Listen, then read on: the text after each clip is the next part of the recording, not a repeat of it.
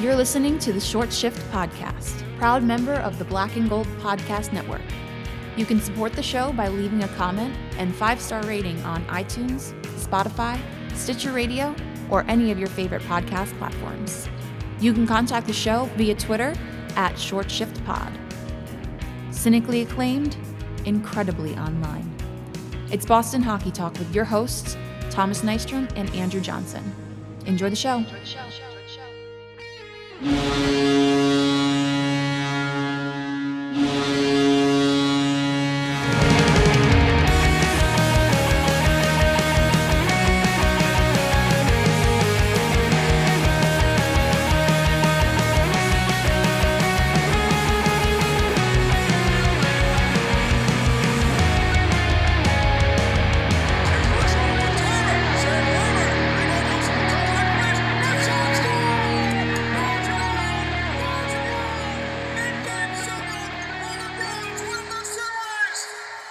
Surprise, Bruins fans. Got a new show, part of the BNG Podcast Network.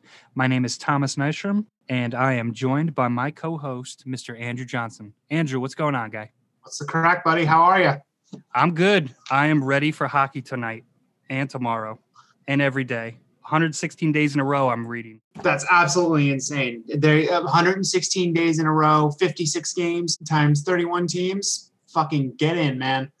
Let's jump right into off-season grades. Let's put a bow on the off-season. Dust is settled. We can look to the off-season with a less emotional eye. The very basics. Let's quickly run down. Krug leaves for St. Louis for 7 years, $4.5 million.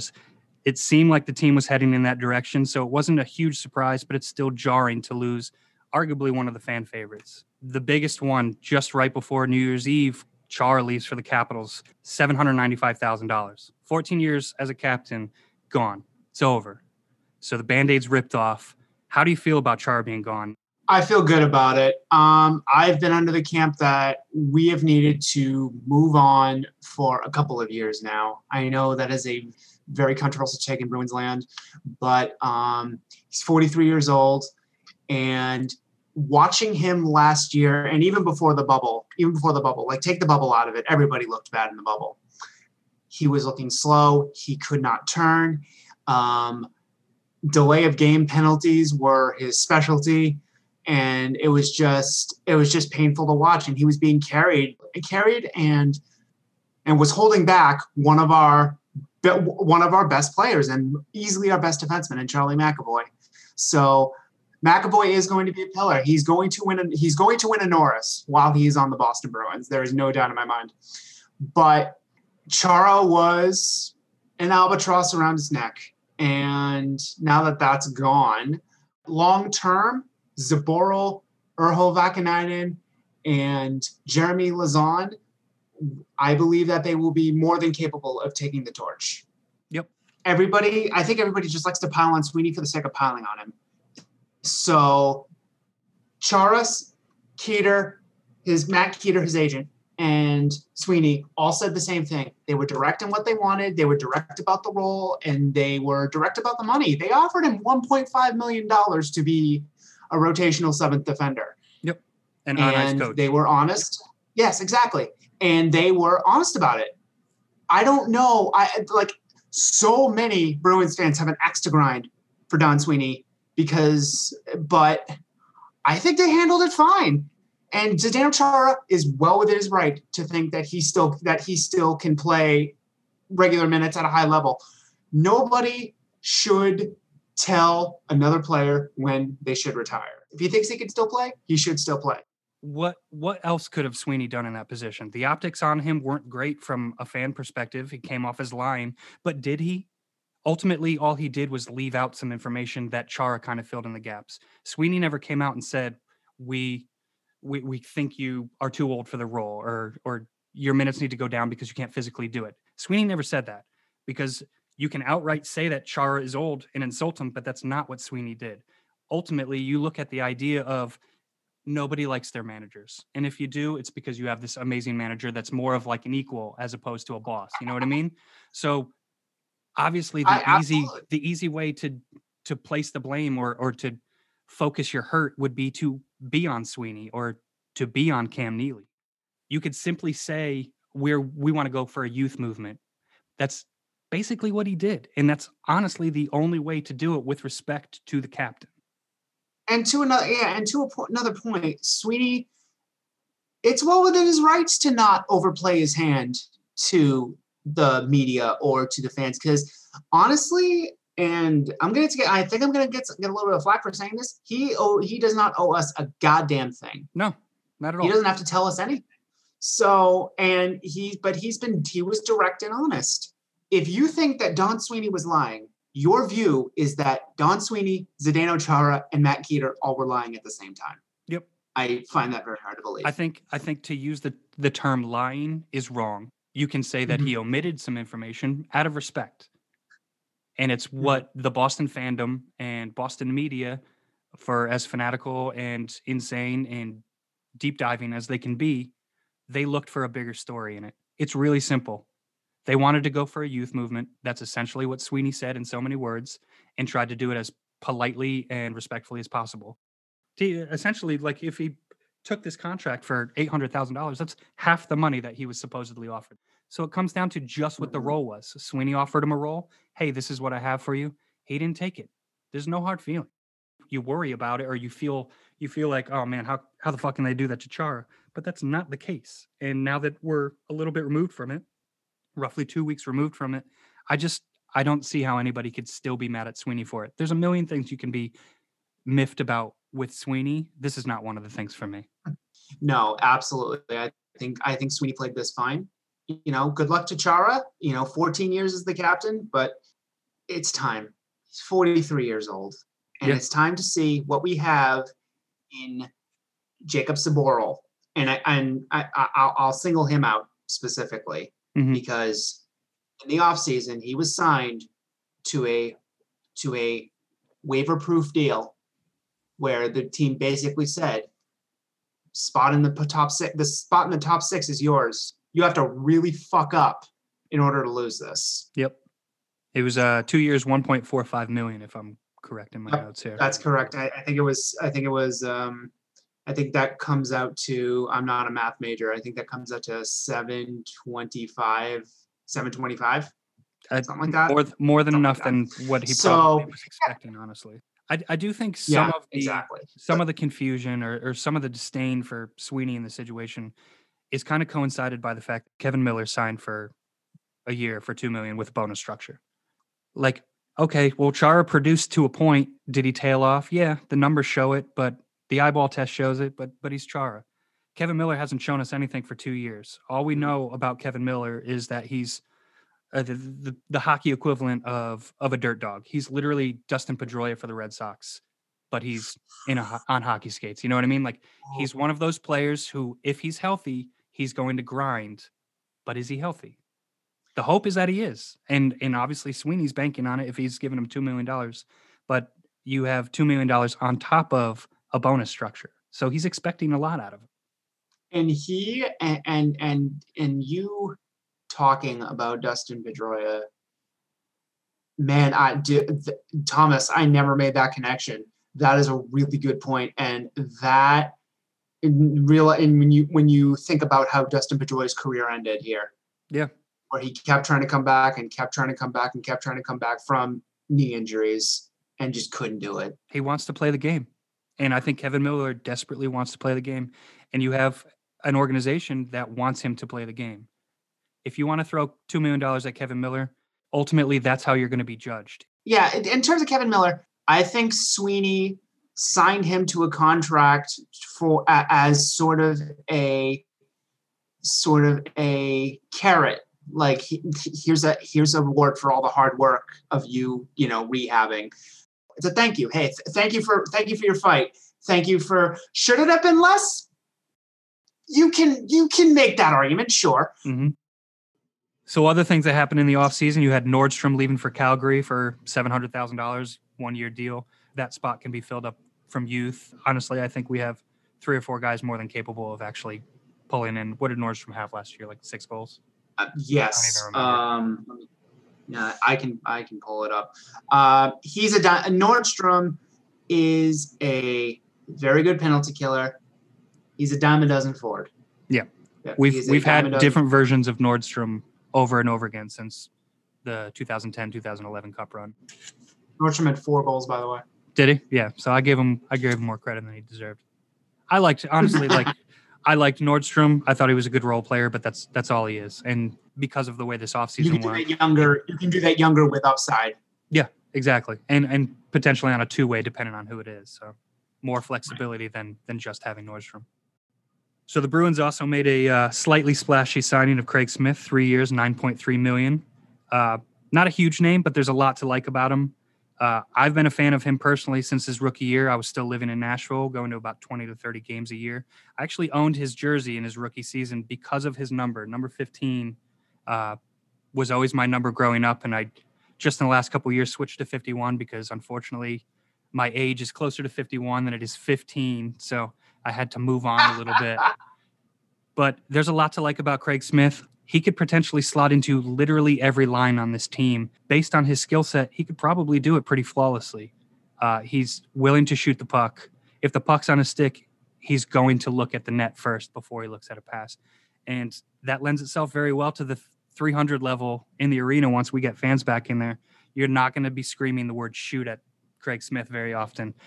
I agree wholeheartedly. I was on the Craig Smith train when the Bruins got eliminated in the bubble. I was like, all right, get a shooter, Craig Smith. He is, for his value, for what he provides, and for what I can only really describe as chronic underusage in Nashville. He was always just a third line guy. He would never be bumped up for any significant amount of time, and he would always be producing. He's one of the most efficient middle six forwards in the NHL, and the contract that the Bruins got him on was a steal to me. So far and away, Sweeney's best move this offseason, and I am a little surprised that he's starting this year on the third line. But I think pertaining to that, I think Bruce wants to see a little bit more of the continuation with the chemistry that David Krejci and Ondrej Kase had at the end of the bubble, because they were humming at the end of that, and I want to see that too. But Kase's got to bury 1 goal. Come on, man. Yeah. All right, so other quick signings here. We had a couple of depth signings: Carson Coleman, Greg McKegg, who's already gone, Callum Booth. Nothing else really that crazy. So ultimately, let's take a look at putting a bow on it, give it a grade. See, and this is taking into account everything that everybody who was signed and left. And I'm not taking into account Bruins are in on Oliver Ekman-Larsson. Bruins are in on Taylor Hall. Bruins are in on Mike Hoffman. Like that's the media just vomiting whatever they want and hoping it sticks to the wall. Yep. So for what he did and how he, augmented the team, and also to a lesser extent his draft, I'll touch on that for like 5 seconds. I really like Mason Lohrei and Trevor Kunter, the 2nd and 3rd round picks. They look like they're going to be players. So all that, I'll give it a C. There wasn't a splash, but there wasn't going to be. Honestly, I have similar notes about Taylor Hall, Ekman-Larsson, Noah Hannafin, Tyler Toffoli, players like that. Their names get. I don't want to hear that name again. No, I'm completely over it, and it doesn't matter who the player was. Boston was attached to every single name because we were convinced, and rightfully so, I guess, to a point. Sweeney did say that they were going to go out and get somebody, but COVID's effect on teams' willingness to deal or offer long-term contracts this year, question if the season would even happen. I think a lot of that had a big effect. So they signed Smith because it was a role that needed to happen. They made some moves, whether it was for depth purposes. They looked at this as potentially a year that wouldn't happen. So let's set the farm up. When you have a franchise pillar, like we said before, in Charlie McAvoy, you have to see what else you can build around him. It's 100% really that simple. And you have 100% Pasta and you have McAvoy. Those are two guys that you expect to have on this team for another decade. So for me, I gave the off-season grade a C+. It was nothing exciting, but it was nothing atrocious other than the immediate optics of what happened with Chara and what happened with Krug. And that is strictly a passion play and how you feel about your team. Oh man, I can't wear this jersey to the arena anymore, whatever. That's how you look at it from a fan perspective. A couple weeks removed, I may even be willing to slide this into the B minus range. If Smith has a hot start on the third line, I could see him plug into any line thrown out there each night. The grade could also trend upward if the organization gets what they're hoping for out of the decor. So looking at this offseason, at the end of the season, if this D gels, if Smith gives us some production, if Krejci is willing to put the puck on net a little bit, if Pasta comes back and he's just as hot as he started last year, this can be a really, really exciting year. And at the end of it, Sweeney can just sit there and just say, I fucking told you so. If that doesn't happen, he's going to get shit on. Even if this team finishes second or third place, if it's not a Stanley Cup, people are mad. And the fuel of the fire, of Bruins fans. I mean, the most pulse that we can get on Bruins fans is Bruins Twitter and Bruins social media. So I think the fact that every time the Bruins lost out on a free agent, it was like, fire Sweeney, fire Sweeney, fire Sweeney. And the argument that I have for that is with what? Like, look at the results of where he came in 2015 to now. He's made a cup final. He's won a general manager of the year. He took us out of the cap hell that Peter Chiarelli had us in. I think in that situation, he's earned a few more years to see what his grand vision is. So the lines that appear to be the opening night lines are Marchand, Bergeron, Studnicka, DeBrusk, Krejci, Kasha, Ritchie, Coyle, and Craig Smith, Anders Bjork, Sean Kuraly, and Chris Wagner, and with Trent Frederick and Par Lindholm being the extras. Really interested in seeing what Jack Studnicka can bring to the top line with Pasta out. Great. He had a very good year in the AHL. I think he's ready for. I oscillate a little bit between wanting to see him half a year in the minors and then get called up. But from what I saw in the bubble and from what the reports from training camp are, I think he's ready for the show, and I think he'll be a fine compliment for Bergeron and Marchand. But Nick Ritchie, man, like, I don't know about that. I don't know about that. I want to see. I'd rather see Trent Frederick and Anders Bjork. Kind of maybe Trent Frederick on the fourth line, Anders Bjork on the third line. But what do you think? Because I'm at kind of my wit's end with Nick Ritchie already, but it seems like the team is giving him a good faith effort. I mean, you almost have to. He's getting the third line nod.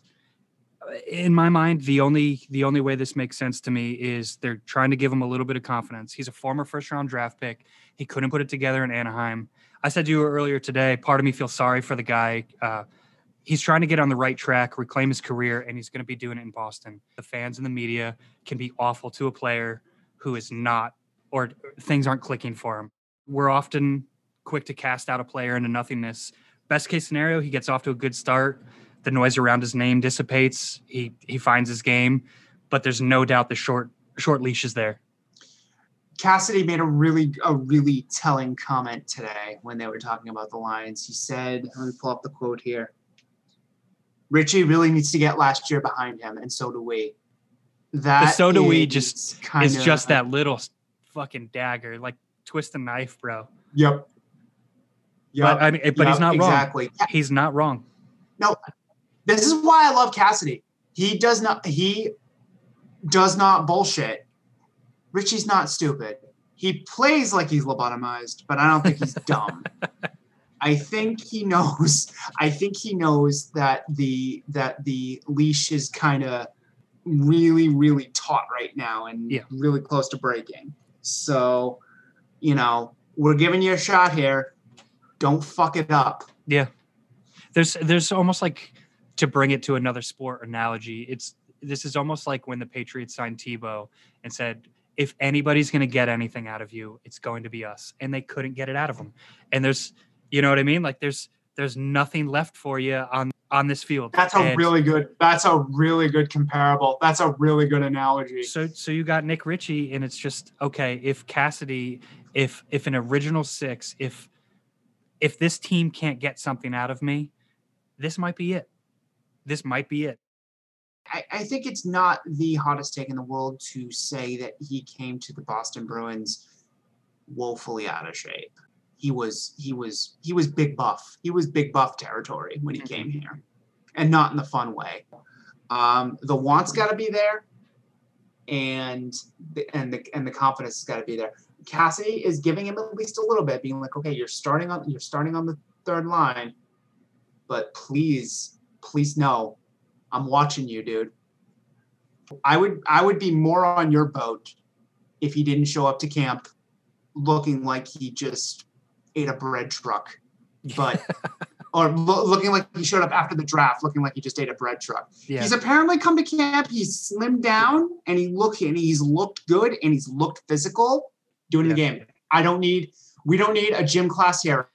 We need you to step it up when the games matter. I guess for me, it bothers me how much sometimes this fan base roots against their own team or roots against their own players to succeed. Best case scenario, this guy does well, and we all shut up and we don't say his name on this podcast for another fucking 2 months. But most likely, unfortunately, that's not going to be the case because the microscope is going to be on this kid. He's got to produce, or else we're going to be talking about him, and it's probably not going to be in a positive light.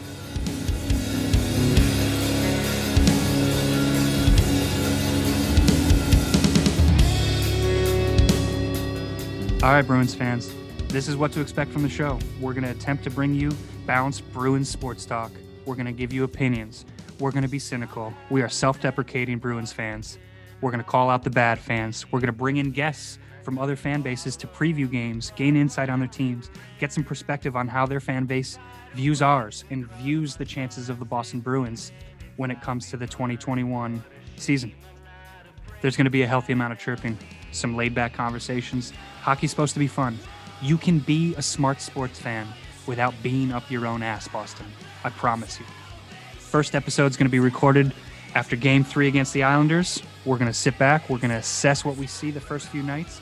And we're going to preview the home opener against Philadelphia Flyers on Thursday, January 21st. I'd like to thank B&G Productions and you for bringing me on this project, and I'm looking forward to skating some more short shifts with you. Beautiful. Ladies and gentlemen, thank you so much for joining us, and we look forward to bringing you Short Shift Podcast. We'll see you.